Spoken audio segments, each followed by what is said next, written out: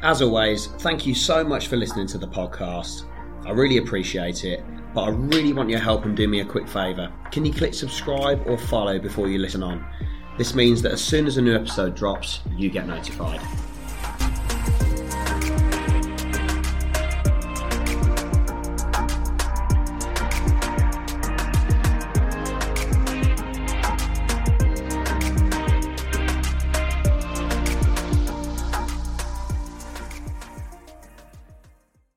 Thanks very much, Brinn, for coming in to see us.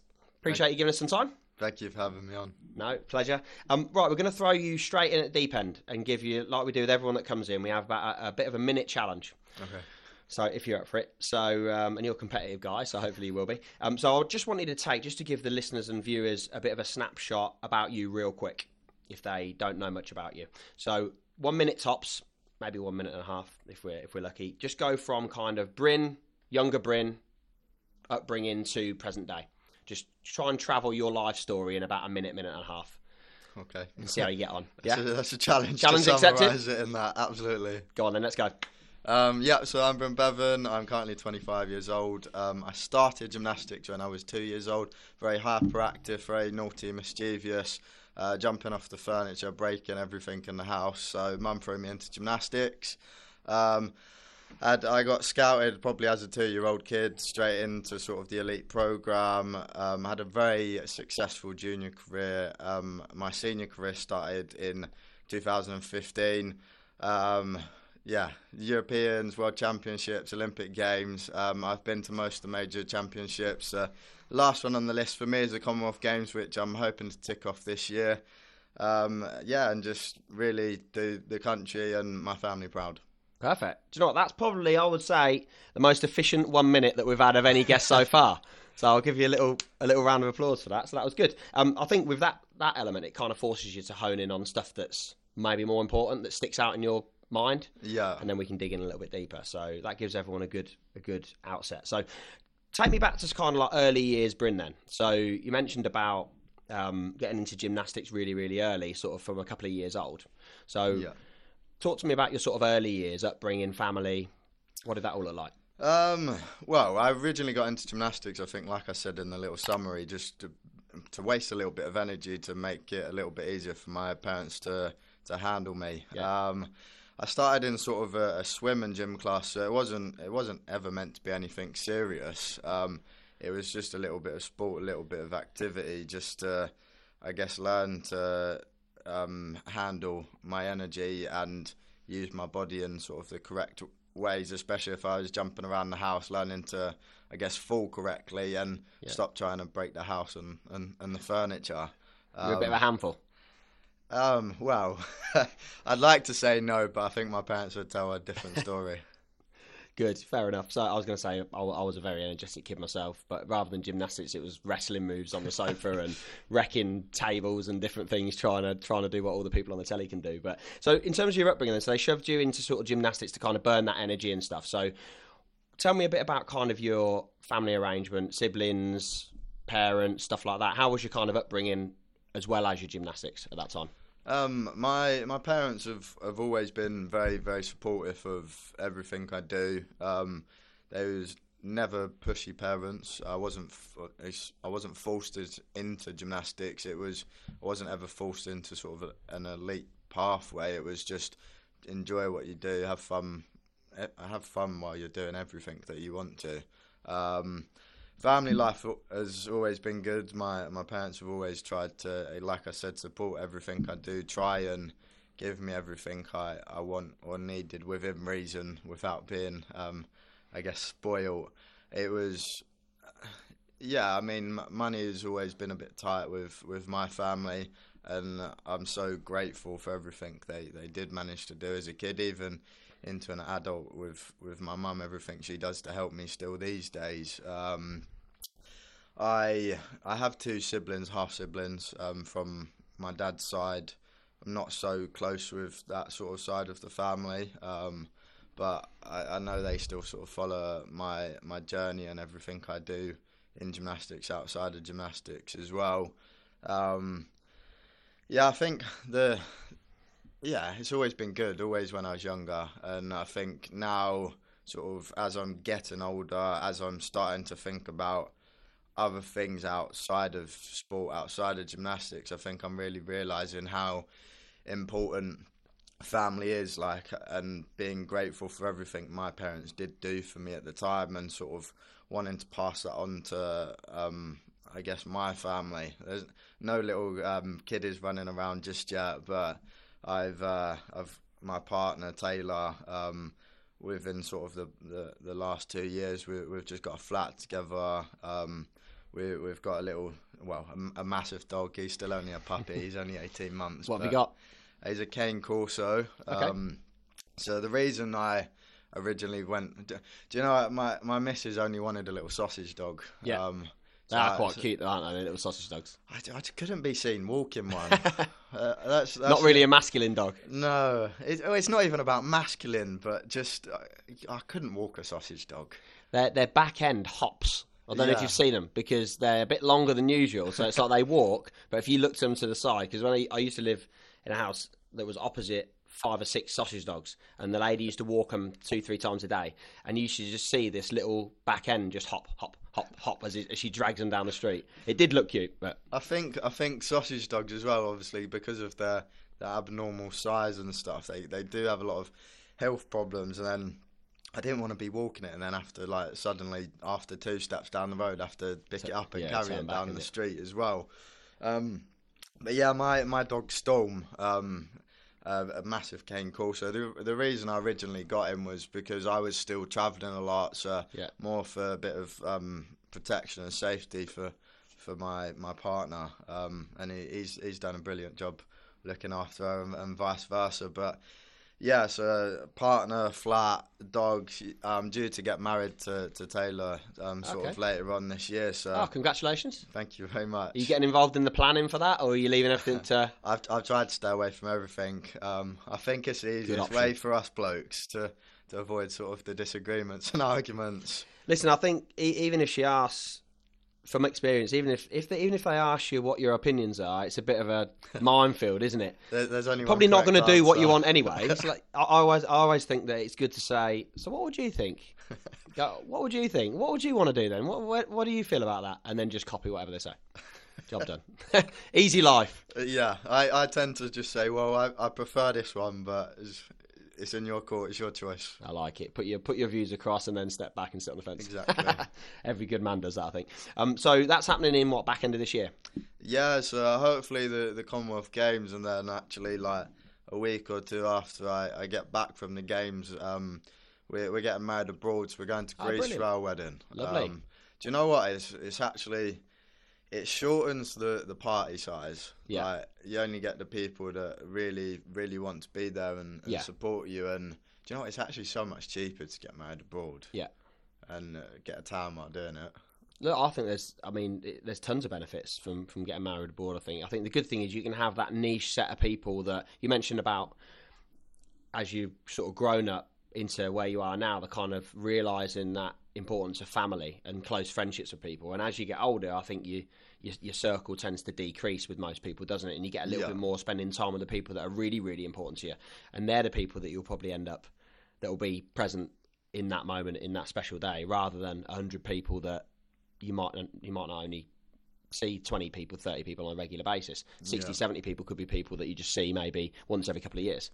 Yeah, I think the hardest thing that I've found is obviously, like, throughout my sporting journey, there has been lots of ups and downs, and there's been points where I've isolated myself from everybody, family, friends, even to a certain degree myself at times. And I, like I said, the older I'm getting, the more I'm realising how important it is to have the support network there for you, like the select few that you really know can help you, even if that is only a couple of words, whether that's a little tap on the back, whether that's a little kick up the bum to tell you to get on with it. And you can't do everything absolutely isolated by yourself all the time. Yeah. Sometimes you do need people there to support you.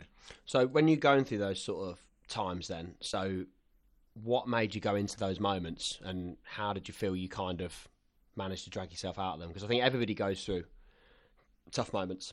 Everyone has hard times, don't they? And it's definitely a topic that comes up on people that interact with us via social media on the podcast is kind of, this is what I'm going through now, and I've lost a partner, or I've lost a parent, or there's an illness in my family, or I've been sacked from a job, or I'm miserable at my life and my job, or whatever it is. There's always people that are going through those tough moments, and we've all been through them. But what were your sort of toughest moments, do you think, in your kind of life, career, and how did you face those and try and conquer them? There's, like I said, there's been a lot of moments for me. The first one for me was 2009, but really sort of 2 years leading up into 2009. I lost my dad to cancer, to a rare cancer called multiple myeloma. Okay. And I think I was only 12 years old at the time when he actually passed away. But 2 years leading up to that point, he was in and out of hospital. I wasn't attending school. I wasn't attending training practice for gymnastics. And I was really trying to make the most of my time, spend all of my time with him to help look after him. Because at the point, we didn't realise it was going to end. And I don't think so. That was the first one for me, and then there's been lots of injuries. I've had 3 stress fractures in my back. I competed on those. I didn't know at the time. I knew I was in excruciating pain, but I just kept pushing through because I didn't want to let go of a dream for me. I didn't want to let myself and my teammates down to lose the opportunity to get a medal.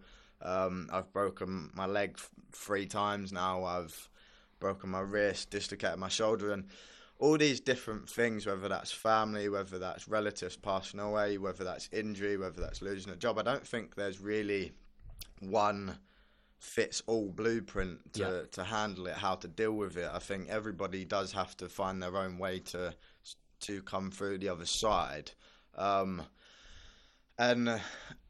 unfortunately, that does take time. There isn't no quick fix to it, but the most important thing is our mind.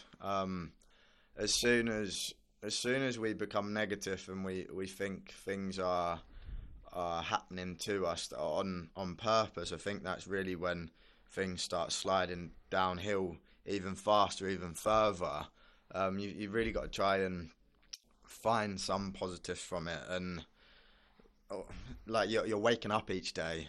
You know what I mean? Like, things might be happening, you might be a little bit sad, but you are waking up each day, and some people don't get that luxury, whatever they are going through.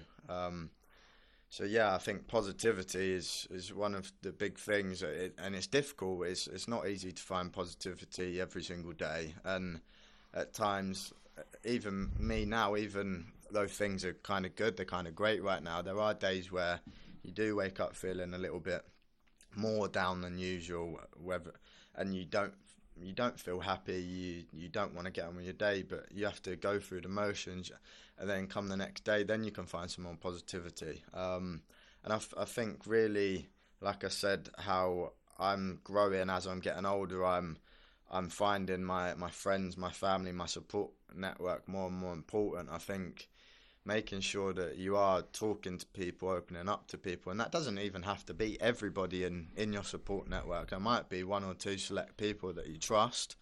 For me, the main people that I speak to are my partner, is my mum, and is my coach Scott. And then I'm lucky enough to, at the moment, be able to have access to psychologists, psychiatrists, but some people don't get that. But I really think that talking helps, like just letting those few close people know, like I don't feel right today, I'm a little bit down, and those people can say to you, is there anything I can do to help? And sometimes there isn't going to be anything they can do to help, but at least they know, and they can go out of their way to be a little bit nicer to you, or at least not try and annoy you, or I guess piss you off further. Yeah, I think it's that awareness. I'm really glad you brought that point in, because I think someone could, from the outside, sort of look at you and think, look, you're a successful guy. Fair enough, you've had ups and downs, the same as what everybody has, but you're a successful guy, you're in the public eye, you're competing for your country, you've got so much more going for you than maybe Joe Bloggs on the street. So I think it's nice for people to know that whatever you're doing, wherever you are, however successful you are or not, everyone still sometimes wakes up feeling like shit. Yeah. I'll probably have a couple of days a month where I wake up and I think, not just, I can't be bothered today, but just generally feel like shit. And you're like, you know what, you could have a really good day ahead of you. But I think going back to what you said there around talking to people, what kind of, and again, a reason for doing this and other things is what I will inadvertently then go and do is I built a bit of a gym in the garage over lockdown, same as a lot of people did. Not that you can actually tell. You're going to say you're in much better shape than me, mate. You've got a big old muscles there. But I'll try and do a bit 3-4 times a week in the gym in the garage. But when I feel like shit, the first place I'm going is there. Not because I want to lock myself away. Yeah. Because that's my time. That's my little sanctuary. It's me that uses it.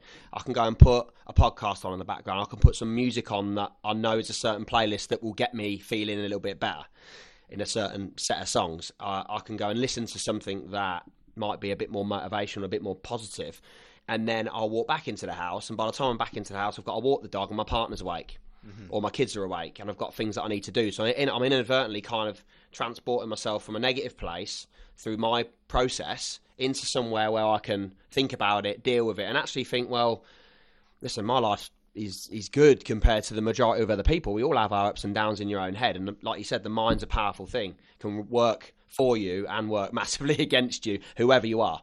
But getting a little bit of reality is really, really important, I think, to deal with difficult situations. No matter how difficult the situation is, there's always somebody worse off. There's already somebody that's been there, already somebody that has found difficulty in something that's more than what you have. And I'm a really big believer in that. There's always somebody better off, there's always somebody worse off. And actually step back, look at the whole landscape and think, let's just take a little bit of a reality check here. Yes, certain things are difficult, but in an hour that might not be the case. In a day that might not be the case. And just trying to be open to your emotions changing rather than trying to lock them down. Yeah, exactly. I think you've highlighted a few things there anyway. Like for the average person, like it's great to go and exercise, whether that's going to the gym, like you said, having your own space to be able to lift some weights, listen to some music, attempt to lift some weights, whether that's going outside, going for a run. But then I think the thing that I struggled with most in some of my down periods or more negative attitudes is, what do you do when you're a full-time athlete already? Because for me, my escape isn't to go to a gym and do a workout, press some weights, or go for a run. Because I'm working out pretty much every day for my job, for my living, and I have done over the past 20 years. So what's my escape? What makes me feel a bit happier? And again, like I said, the support network, I think that's where that comes in. And for me, again, not everybody has access to it, but I've got my partner, I've now got my dog Storm, and for me, my escape has been with my partner, taking my dog Storm on a walk, getting outside and into sort of the nature, whether that's walk through the woods, whether that's walk down the river, just getting outside and sort of taking that moment, feeling the present, feeling the breeze outside, the noises, the cars going past, just really bringing myself back to that moment.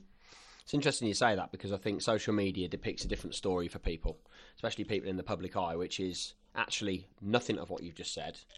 The social media story is the things that will make you happy are holidays X amount of times a year, beaches X amount of times a year, what car you're driving, you know, what house you live in, and all these, you know, how much money you're making and who your contacts are and all this sort of stuff. Whereas the reality is, and I'm glad you mentioned that, because I take a lot of personal happiness in the fact that now, if I go back into my 20s, it was all work, work, work. And I still work a lot now, but it was all work, work, work, and I wouldn't make time for family. I wouldn't make time for my partner. I wouldn't make time for my kids when I look at it in certain areas. And I look back and it's embarrassing, but that was just what it was, because I thought, well, actually, I'm head down. I'm the bloke. I need to provide. I need to go and build a future. It's my job to go and do that. Whereas I look at it completely different now. Like, I go out and walk the dog every single morning.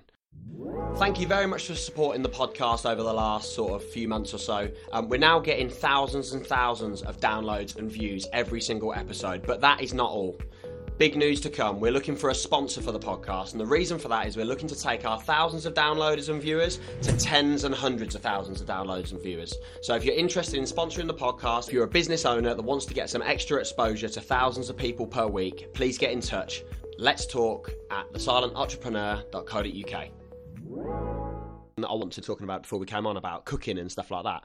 I'm a shit cook, don't get me wrong, but the reason why I do the HelloFresh isn't because I want to go and cook a posh meal, because trust me, what I do with HelloFresh does not depict what is on that bit of paper when you receive it. It looks a lot different, a lot worse. But it's an ability for me, even if it's once a week or twice a week, to have half an hour where we can have a conversation whilst we cook together, for example. It's those little things, the simple things that value, and you're out, like you said, you're working out is kind of part of your day job, it's your life. Your out is a simple thing like going and walk the dog with your partner. Like that's really powerful, and that's really important, I think, for people to understand.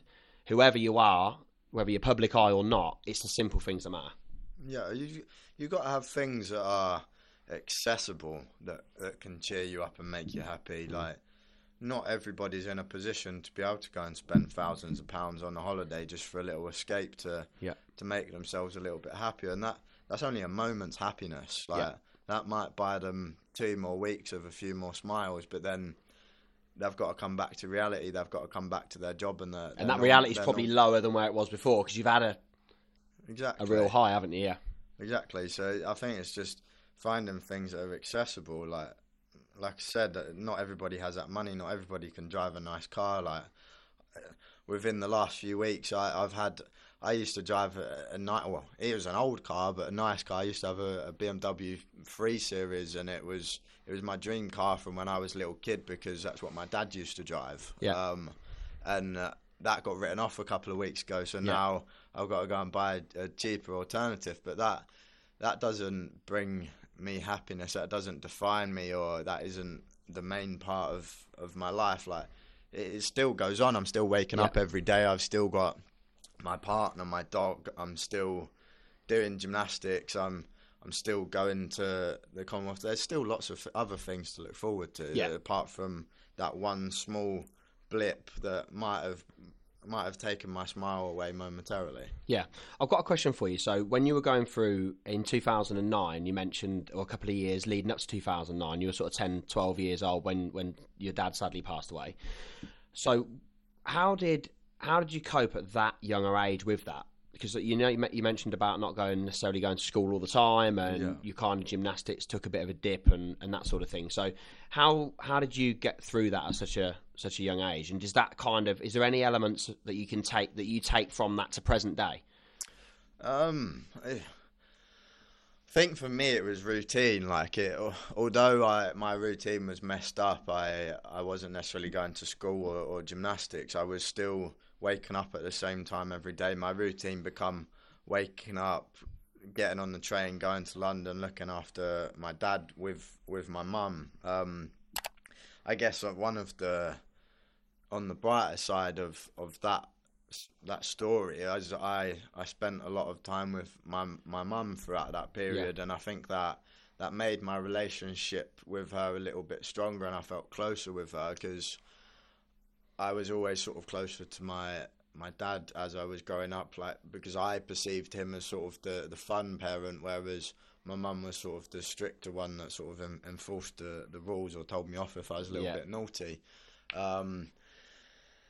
And again, I was lucky enough to be in a position where I had other people, other outside support. So the school was sending work home to me. Although I wasn't attending school, I wasn't attending the classes, I was still able to do some of the work at home. And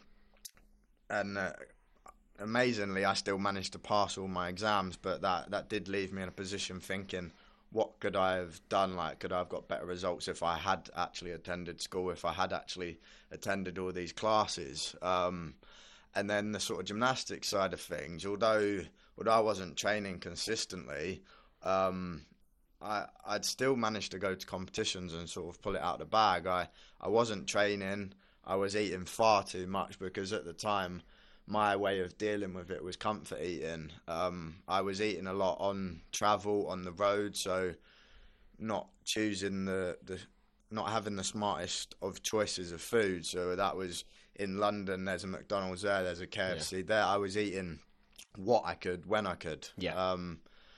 And that really had a big impact on my gymnastics. Like, I put on a lot of weight. I become a lot bigger, a lot fatter at the time. And gymnastics was becoming very difficult.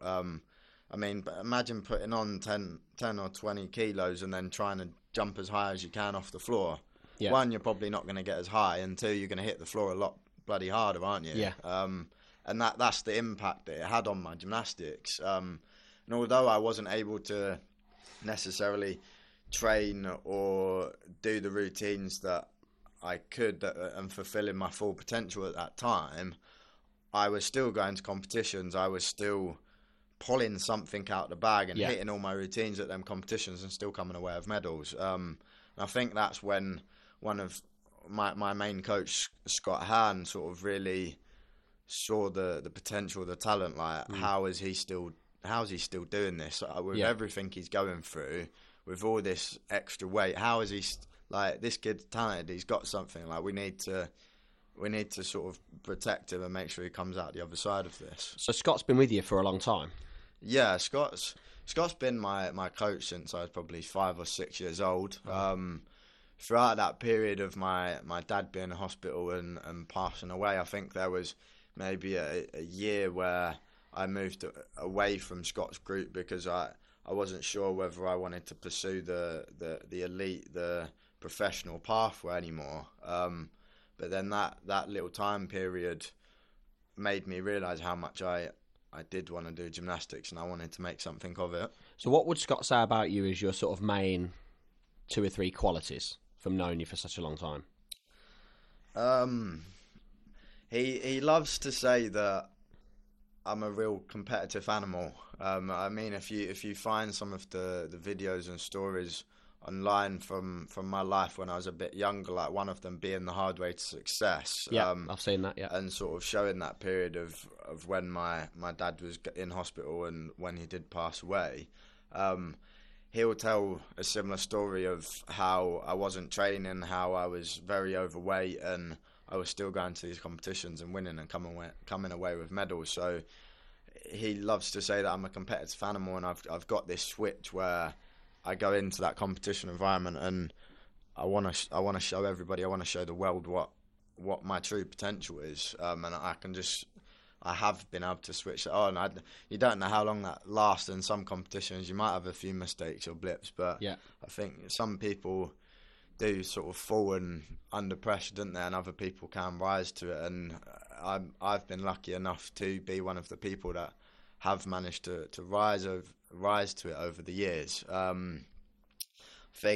Second thing, just be how I've managed to overcome and face adversity so many times, and sort of come out the other side. Like, it's never a failure, it's always a lesson, whether that's an injury, whether that's a relative passing away, whatever you're going through, there is usually something you can take from it. So like with my dad passing away, it was showing that I have got this competitive nature.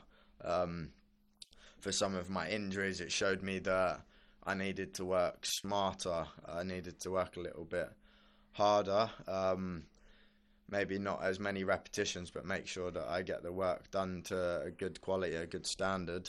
And I think the third thing would probably just be my passion, my drive to succeed. Like that. Throughout these periods with my dad, with these injuries, there's been so many times when I could have just given up and walked away and decided, do you know what, this is hard. Like I don't want to put this much effort in. Yeah. But I've never lost sight of sort of the long-term goal of the major competitions and results that I have wanted to achieve. I started gymnastics when I was 2 years old. I got into the competitive side probably when I was about 5 or 6, and then it wasn't really until 2008, the Beijing Olympics, where I really decided gymnastics is what I want to do. I want to go to the Olympic Games. I want to make something of this. Yeah. And that's a promise you made to your dad, wasn't it? Yeah. I think that's one of my biggest drives for success. Throughout all these periods, that's always been at the back of my mind. You've had plenty of times you could have quit because you reeled off about 10 minutes ago, 6 or 7 different injuries, which for the amount of physicality that you go through with your body, with the things that you do, I mean, things like the horse, it's physical, body weight, you know, it's a massive toll on your body. The rings, I still don't know how anybody can actually have the strength to do that. My friend James, he owns a gymnasium, and he's done some lower level competing on things like the rings and different other bits and pieces, and he's an absolute tank even nowadays, and he's in such good shape. And to be able to support your body weight in that way with that amount of control in that particular exercise is, to me, ridiculous. It's just, it looks impossible. You're defying gravity in that moment, but it's done in a controlled manner.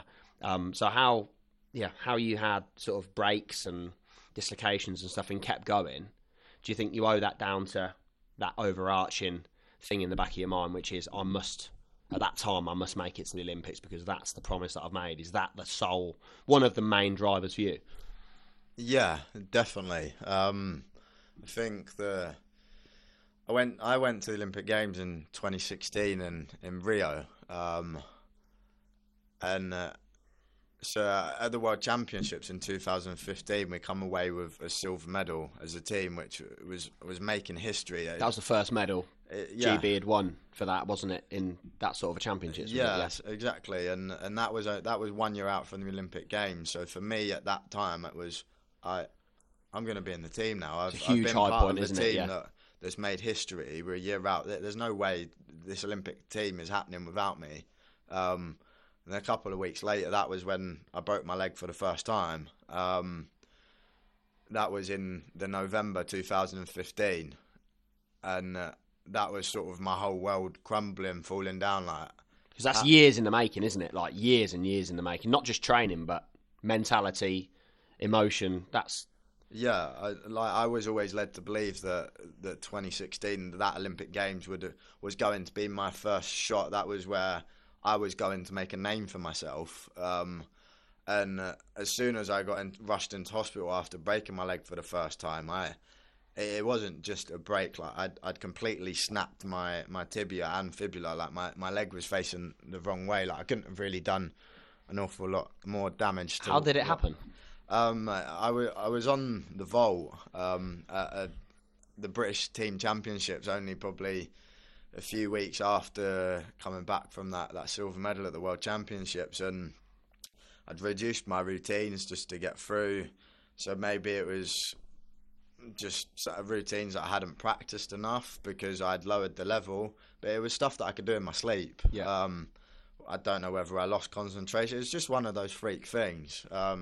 I don't know what happened, but looking back at it now, I wouldn't change it, because I think that had been one of my defiant moments that taught me the most, and that made me realise that I needed to work a bit smarter and make the most of what I had got. But when I got into the hospital, the doctors, nurses, everything were, you'll be lucky to be walking normal in a year's time. Wow. Like, let alone be at the Olympic Games. And like you can imagine. Do you remember that moment? Yeah. So I can. Take us back to that moment and just try and dig deeper into that. So how did that make you feel? What was the kind of thoughts going through your head when you're effectively being told your Olympic dream's gone, that you've been dreaming of for your life, and you might not actually walk properly again? Because that's crushing news, really. Yeah. I mean, I remember literally waking up from sort of the emergency operation. I'm still in the hospital bed. I'm on a morphine drip, and the doctors and nurses having these conversations with me, and like me being an arrogant, stubborn 18-year-old kid at the time was,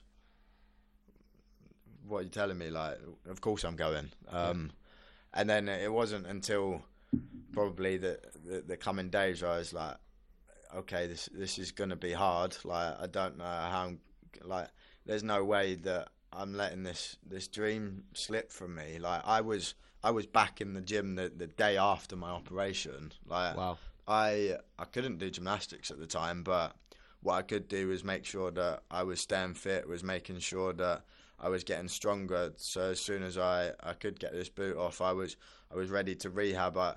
I was going to make sure that I was losing weight. I was eating correctly. So when again this boot came off and I could start my rehab, there's less weight, there's less pressure going through my leg. I needed to make sure that I could do everything to not let this slip from me. Like I said, 2016 was, for me, was what I got brought up to believe was going to be my first shot. And like we mentioned before as well, it was a promise that I made to my dad that I was going to go to Olympic Games and that I was going to do my absolute best to come away with a medal, a gold medal. And yeah, the promise was something that played on my mind a lot. I think there was so many times where I could have just given up and walked away from the sport, given up with sort of the whole rehab and recovery journey and process. But I didn't want to break the promise that I'd made. Like, I gave my word, and I didn't want to let this slip. Like, it'd been nearly 20 years in the making at the time. And I wasn't prepared to walk away from that. So I think people would have understand why if you had done, because it's a serious trauma. You know, with a top level athlete, not many athletes, you know, get through those sort of things. But with you having multiple things that have happened, I think, you know, it shows real character strength and resilience, like you mentioned before, dealing with that adversity, real resilience to come back from something that could have, well, let's be honest, it could have crippled you. You might not have been walking, but you then fast forward a small amount of time, you're competing in the Olympics, which is the top of the top and the elite of the elite. I've been lucky to have the right support network behind me the whole time. Like, throughout that period, that was one of the times when I isolated myself, and was it? Right. I wasn't really speaking to most friends, family. I think the two main people for me throughout that journey, coming back from snapping my leg to making the Olympic Games, was my coach Scott and my mum. Those were the only two people that I was really speaking to that were. What was the time scale between you having that injury and the Olympic Games starting? So it wasn't a massive time frame, was it? No. I mean, I do a bit of keynote speaking and stuff, and I've got all the actual dates and weeks and stuff written down. But if you break it down, it's pretty like from the selection when the team was going to be announced. It probably had 5 or 6 months from. Wow. From That's incredible, going from kind of operation to competing at that level in 6 months. Thank you very much for supporting the podcast over the last sort of few months or so. We're now getting thousands and thousands of downloads and views every single episode, but that is not all. Big news to come. We're looking for a sponsor for the podcast, and the reason for that is we're looking to take our thousands of downloaders and viewers to tens and hundreds of thousands of downloads and viewers. So if you're interested in sponsoring the podcast, if you're a business owner that wants to get some extra exposure to thousands of people per week, please get in touch. Let's talk at thesilententrepreneur.co.uk. Yeah, there was although there was a journey, it was like there's a saying, isn't it? Keep falling forwards. And I'd done my leg in the November. I was back in the gym the next day. My first competition back was in the February, so that's only like 6 to 10 weeks after breaking my leg. And I wasn't doing dismounts at that time, but I could be back in a competition environment with a crowd, putting my arm up under pressure. And it was all important experience that I needed on this journey. And that first competition back, like I said, I wasn't doing dismounts, but there was a little surprise that I had in store. So I wasn't doing floor, I wasn't doing vault, and I wasn't doing dismounts and everything else. But the parallel bars is my favourite apparatus. Yeah. It's my best apparatus, and I've always had this natural gift and ability where, like, don't get me wrong, I work hard, but I've always been able to just do things on P-bar, on the parallel bars, and I made it through this routine. It was a new routine for me at the time as well. I got all the way to the end and thought, I'm going to do dismount. I can win a medal. When you were doing the routine, were you thinking about doing the dismount, or did you agree that with yourself beforehand, or you just crack on with it? It was a spur of the moment thing. My coach will probably tell you the story and get a bit annoyed about it because I was still barely able to walk at the time.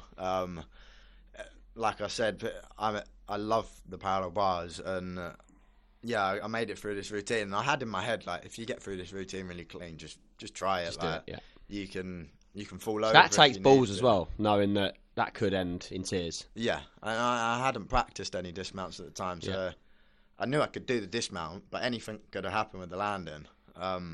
But do you know what? I stayed on my feet. I took a step. It hurt a little bit, but I come away with a silver or bronze medal at the time, and again, I think that showed my character, that showed my determination, and it taught me a few things to be able to trust myself on this process. And on the lead up to, from that first competition back, surprising everyone with a dismount, to being selected for the Olympic Games, so that first competition, the next competition was the British Championships. This time, no floor, no vault, but I was trying dismounts. I think that was only 2 or 3 weeks after that first competition. I fell on everything. And then from that, we'd already, because of our silver medal at the World Championships, we'd already qualified a team to the Olympic Games. But if you haven't qualified a team, you've got the Olympic test event. Because we'd already qualified a team, we had the opportunity to send 1, 2, maybe 3 individuals to gain a bit of experience. And lucky for me, that was myself. It was Niall Wilson, one of my teammates at the time. And again, I was sent for experience. I fell on everything. Yeah, I was lucky enough to travel to Rio to be given the opportunity, but I wasted it. I fouled. I fell on everything, but I learnt a lesson. Again, next competition was meant to be the Europeans, and throughout this process we've been told that the Europeans team will be the Olympic team, and I wasn't sent because of all the mistakes that I'd made previously, but I was given the opportunity to go and compete at a World Cup in Bulgaria at the time. I fell on everything again. So again, there was one last opportunity for me, and that was a competition called the London Open. This was really the time where I had to get it right, and I went and smashed every single one of my routines, but I come 4th. Yeah. So that, to me, that was heartbreaking. I thought, at least I've done everything in my power. I've trained the hardest. I've worked the hardest. I've smashed all my routines this time. I can not be selected, but I'm content. I'm happy. But the way that gymnastics is selected, where it's a team, you're competing as individuals, but your scores come together as a team. The makeups are the first, say, 3 people that were selected. The 2 other people needed to complement the people that already. So although I only came 4th in the all around part of that final competition, some of my parallel bars score, my favourite piece was higher. Yeah. My vault was higher. So I was lucky enough to be selected and finally sort of, I guess, achieve my lifelong dream. So what was it like when you walked out for the first time, realising that dream? Can you remember? It was, yeah. I'll never forget it. I can't forget it. For me, it was such a strange feeling. You think being in an arena full of hundreds of thousands of people, you'd be nervous. You'd be absolutely pooing yourself. Yeah. God, I've got to make sure I do this. The most relaxed I've ever been. Really? It was just for me, it was that I've finally done it. All this hard work paid off. I've done the work. I trust myself. I can do these routines. I'm not going to waste this. This is my dream, and it's finally here. And in the qualification, I competed all 6 apparatus. In the team final, I think I only competed 4. So we started on the rings, then I done the vault, the P-bars, and then I didn't compete on the high bar and the floor. So I went back to sort of the training gym. And again, one of my memories that I'll never forget is it was myself and Lewis Smith in the back gym training, waiting for the final piece to come around, waiting for the pommel horse. And me and Lewis are having a bit of a laugh in the back. We've got Michael Jackson playing, and we're singing, we're dancing in the back gym while doing our last tiny little bit of preparation before we got back out to pommel. And again, I think that's one of the things that relaxed me, that made me get through these routines and really enjoy the experience and take everything in. See, that's really interesting you say that, because I think when you go into, and I've spoken to a couple of sports people that have been in arenas, whether it be boxers or footballers and stuff like that, and I'm always surprised at how relaxed these people say they are. And like you said there, you were really relaxed when you're in that pressurised situation. Is that down to just you being confident in your prep? Is that just wanting to enjoy it? Because for me, who's not been in that situation in professional sport, I would think that would be the bit where I would be absolutely bricking it, and the nerves would take over, and I'd be shaking. We've all had a lead up to something, haven't we? And it's like, I would think walking out in front of those people, I'd be super nervous. But you didn't feel any nerves at all. You were more relaxed than you ever. What do you think you're holding that down to? I think it was the journey. Like, it's like people say, it's the journey, not the destination. And I knew that all the hard work that I'd put in, I knew where I'd come from breaking my leg, being told that I wouldn't be able to attend the Olympic Games, and it was near to impossible to then being there. Like, for me, it was like I've done it. Like, yeah. It's something I've never experienced before, and I haven't experienced it since. Yeah, I've never been that relaxed. Like, all the competitions leading to the selection, I was so nervous. Like, and especially when I was younger, I used to get so nervous that I used to feel sick. I used to not speak to people the day or so before. Like, I'd really isolate myself and go into my shell. But the Olympic Games, like, finally achieving that dream, there was something about finally being selected and just feeling so grateful and lucky. It's not luck. There was a lot of hard work and determination that went into it, but just something about achieving that dream finally that just relaxed everything. Yeah, no, now you've explained it, I can understand it. I think when you think about putting yourself in somebody else's shoes, how the hell can he or she be relaxed in that situation? But when you talk about, like you said, falling and learning, falling forwards and learning and understanding situations, you've been through arguably tougher situations in your life than the situation you were in there. Yeah. And actually there's a bit of a euphoric moment because it's something you've achieved for yourself, for your dad, family. There's a lot of positive stuff that goes into that, which maybe, your body's kind of computed and just thought, the outcome is you being really relaxed and enjoying it rather than being uptight and stressed out about the situation when you probably won't perform as well as what you can. Yeah. Okay. So for any sort of youngsters getting into gymnastics, what would be your sort of top couple of bits of advice for people? I think the first one's got to be just get stuck in. Like, you got to start somewhere. It's not going to look good. It's not going to look pretty, but you got to get started. You got to try. You've got to fall. You've got to learn. Yeah, that, especially gymnastics, going to a proper gymnastics centre, you're in a safe environment. A lot of the time they've got mats, they've got foam pitch, you've got the special coaches. Like, everyone's there to help you and make your learning journey as safe as it possibly can be. To just enjoy it. Again, like, you're not always going to do your best performances, but as long as you know that you're trying your hardest, you're working your hardest, and just taking in the atmosphere, whether that's at your first competition, whether that's, even if you're not going down the competitive route, you're going into the gym, you're having a bit of a social, a laugh with your friends, you're learning things, you're enjoying your gymnastics, and great. And three, just, yeah, like, you're going to fall, you're going to make mistakes, but don't get down, fall forwards, learn from things. Good. You're a tattoo fan, aren't you? You like your tattoos. I do. Saw a few things on social media about this. So you've got one tattoo, tough times don't last, tough people do. Yes. So tell me about that. It was my first tattoo. I just turned 18, which would have been 2015. It's the journey, the hardships that I've been through.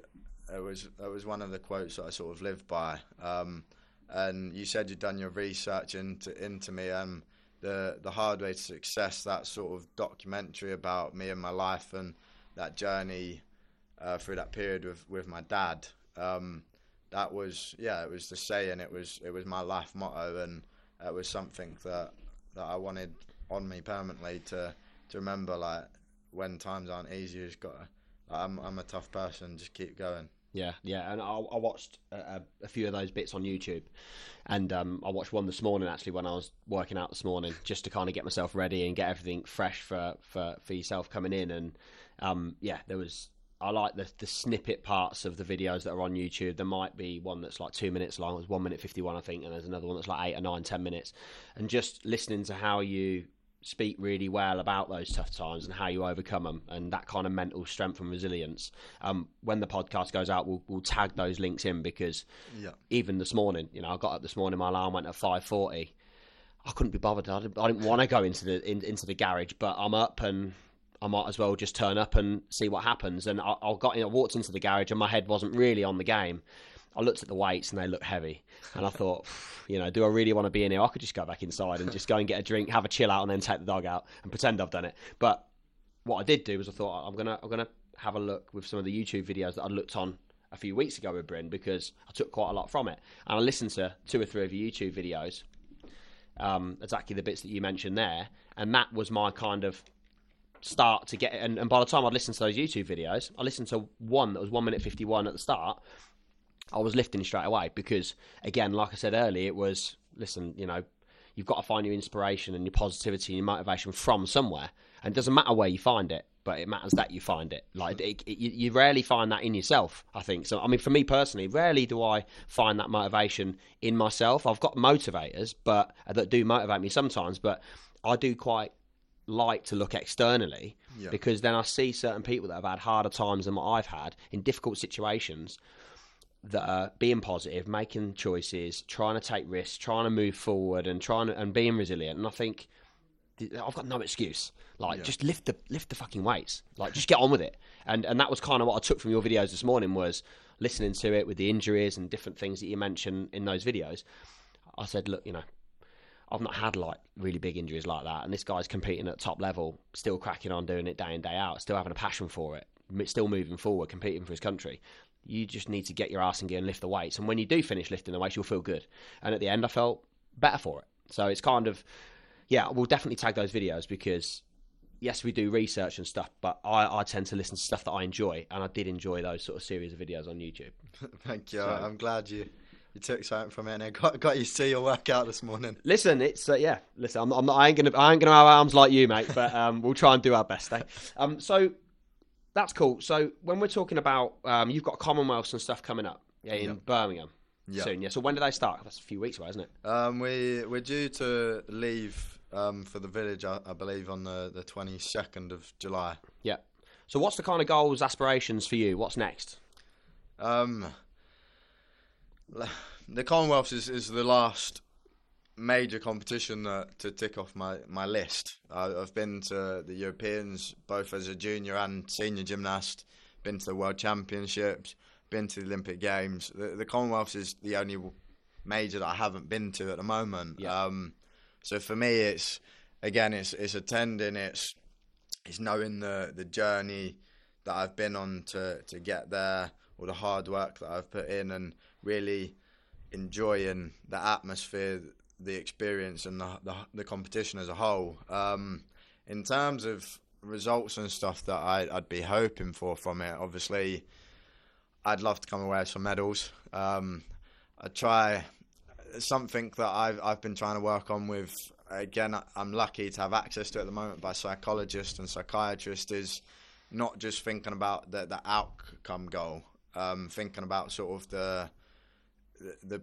the progressions, the little stepping stones in order to achieve that. So at the moment, I don't know what those little stepping stones look like, but it could be something as simple as make sure you keep legs together, point your toes, thinking about all those little things, because if I can get them right, then it's probably going to have a good outcome.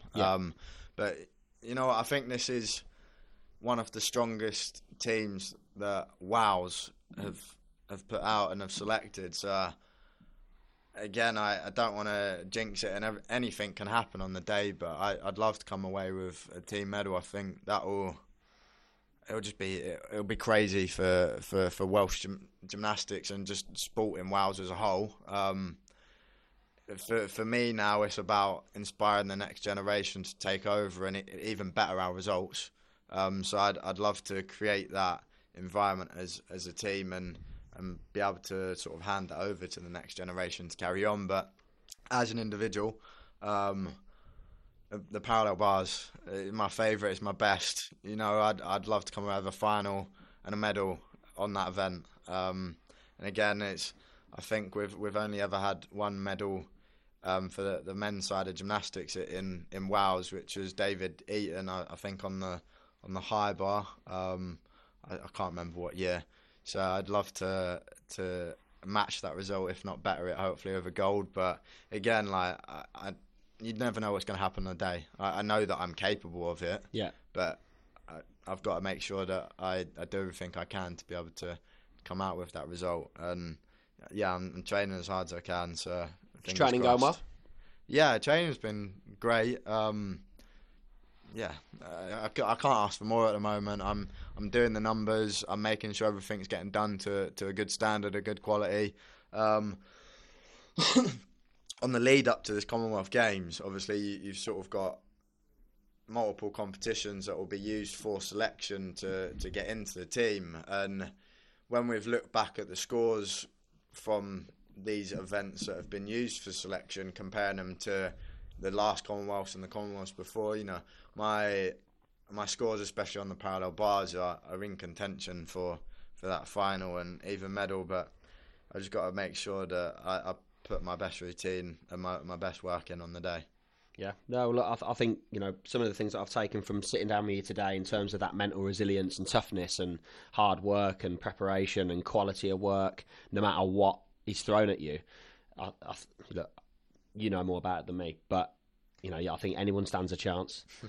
You stand a chance certainly with your attitude and track record and kind of the hard work and resilience that you've put in, given some of the curveballs that have been thrown over the last few years. So yeah, definitely wish you well, and I'll definitely be tuning in just to see how you get on those parallel bars, see what impressive dismount you can pull out. Still looking at the bars, it's crazy the kind of technique and how intricate the dismounts are to just land with your feet tucked together.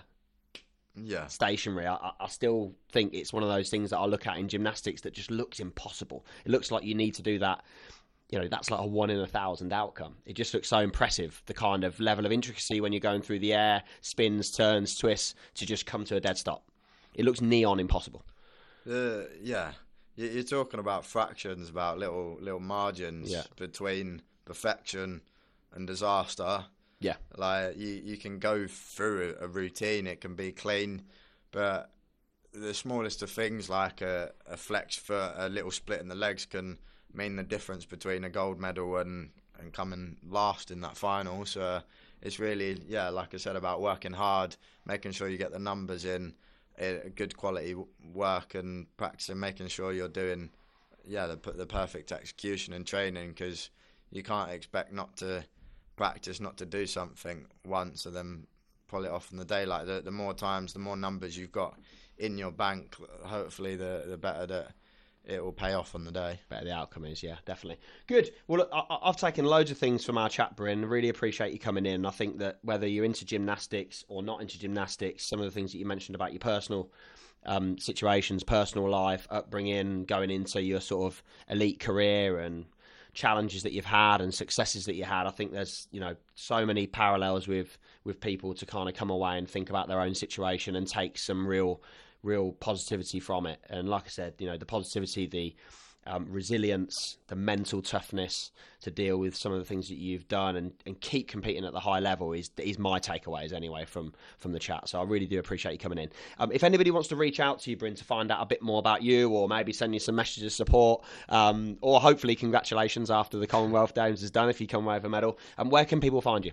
All social media channels, Instagram, Twitter, Facebook, at Brinn Bevan, so it's BRINN Bevan, BEVAN, and then Facebook is Brinn Bevan OLY official. So yeah, reach out, and thank you for listening, and thank you for having me on. Perfect. Thanks very much.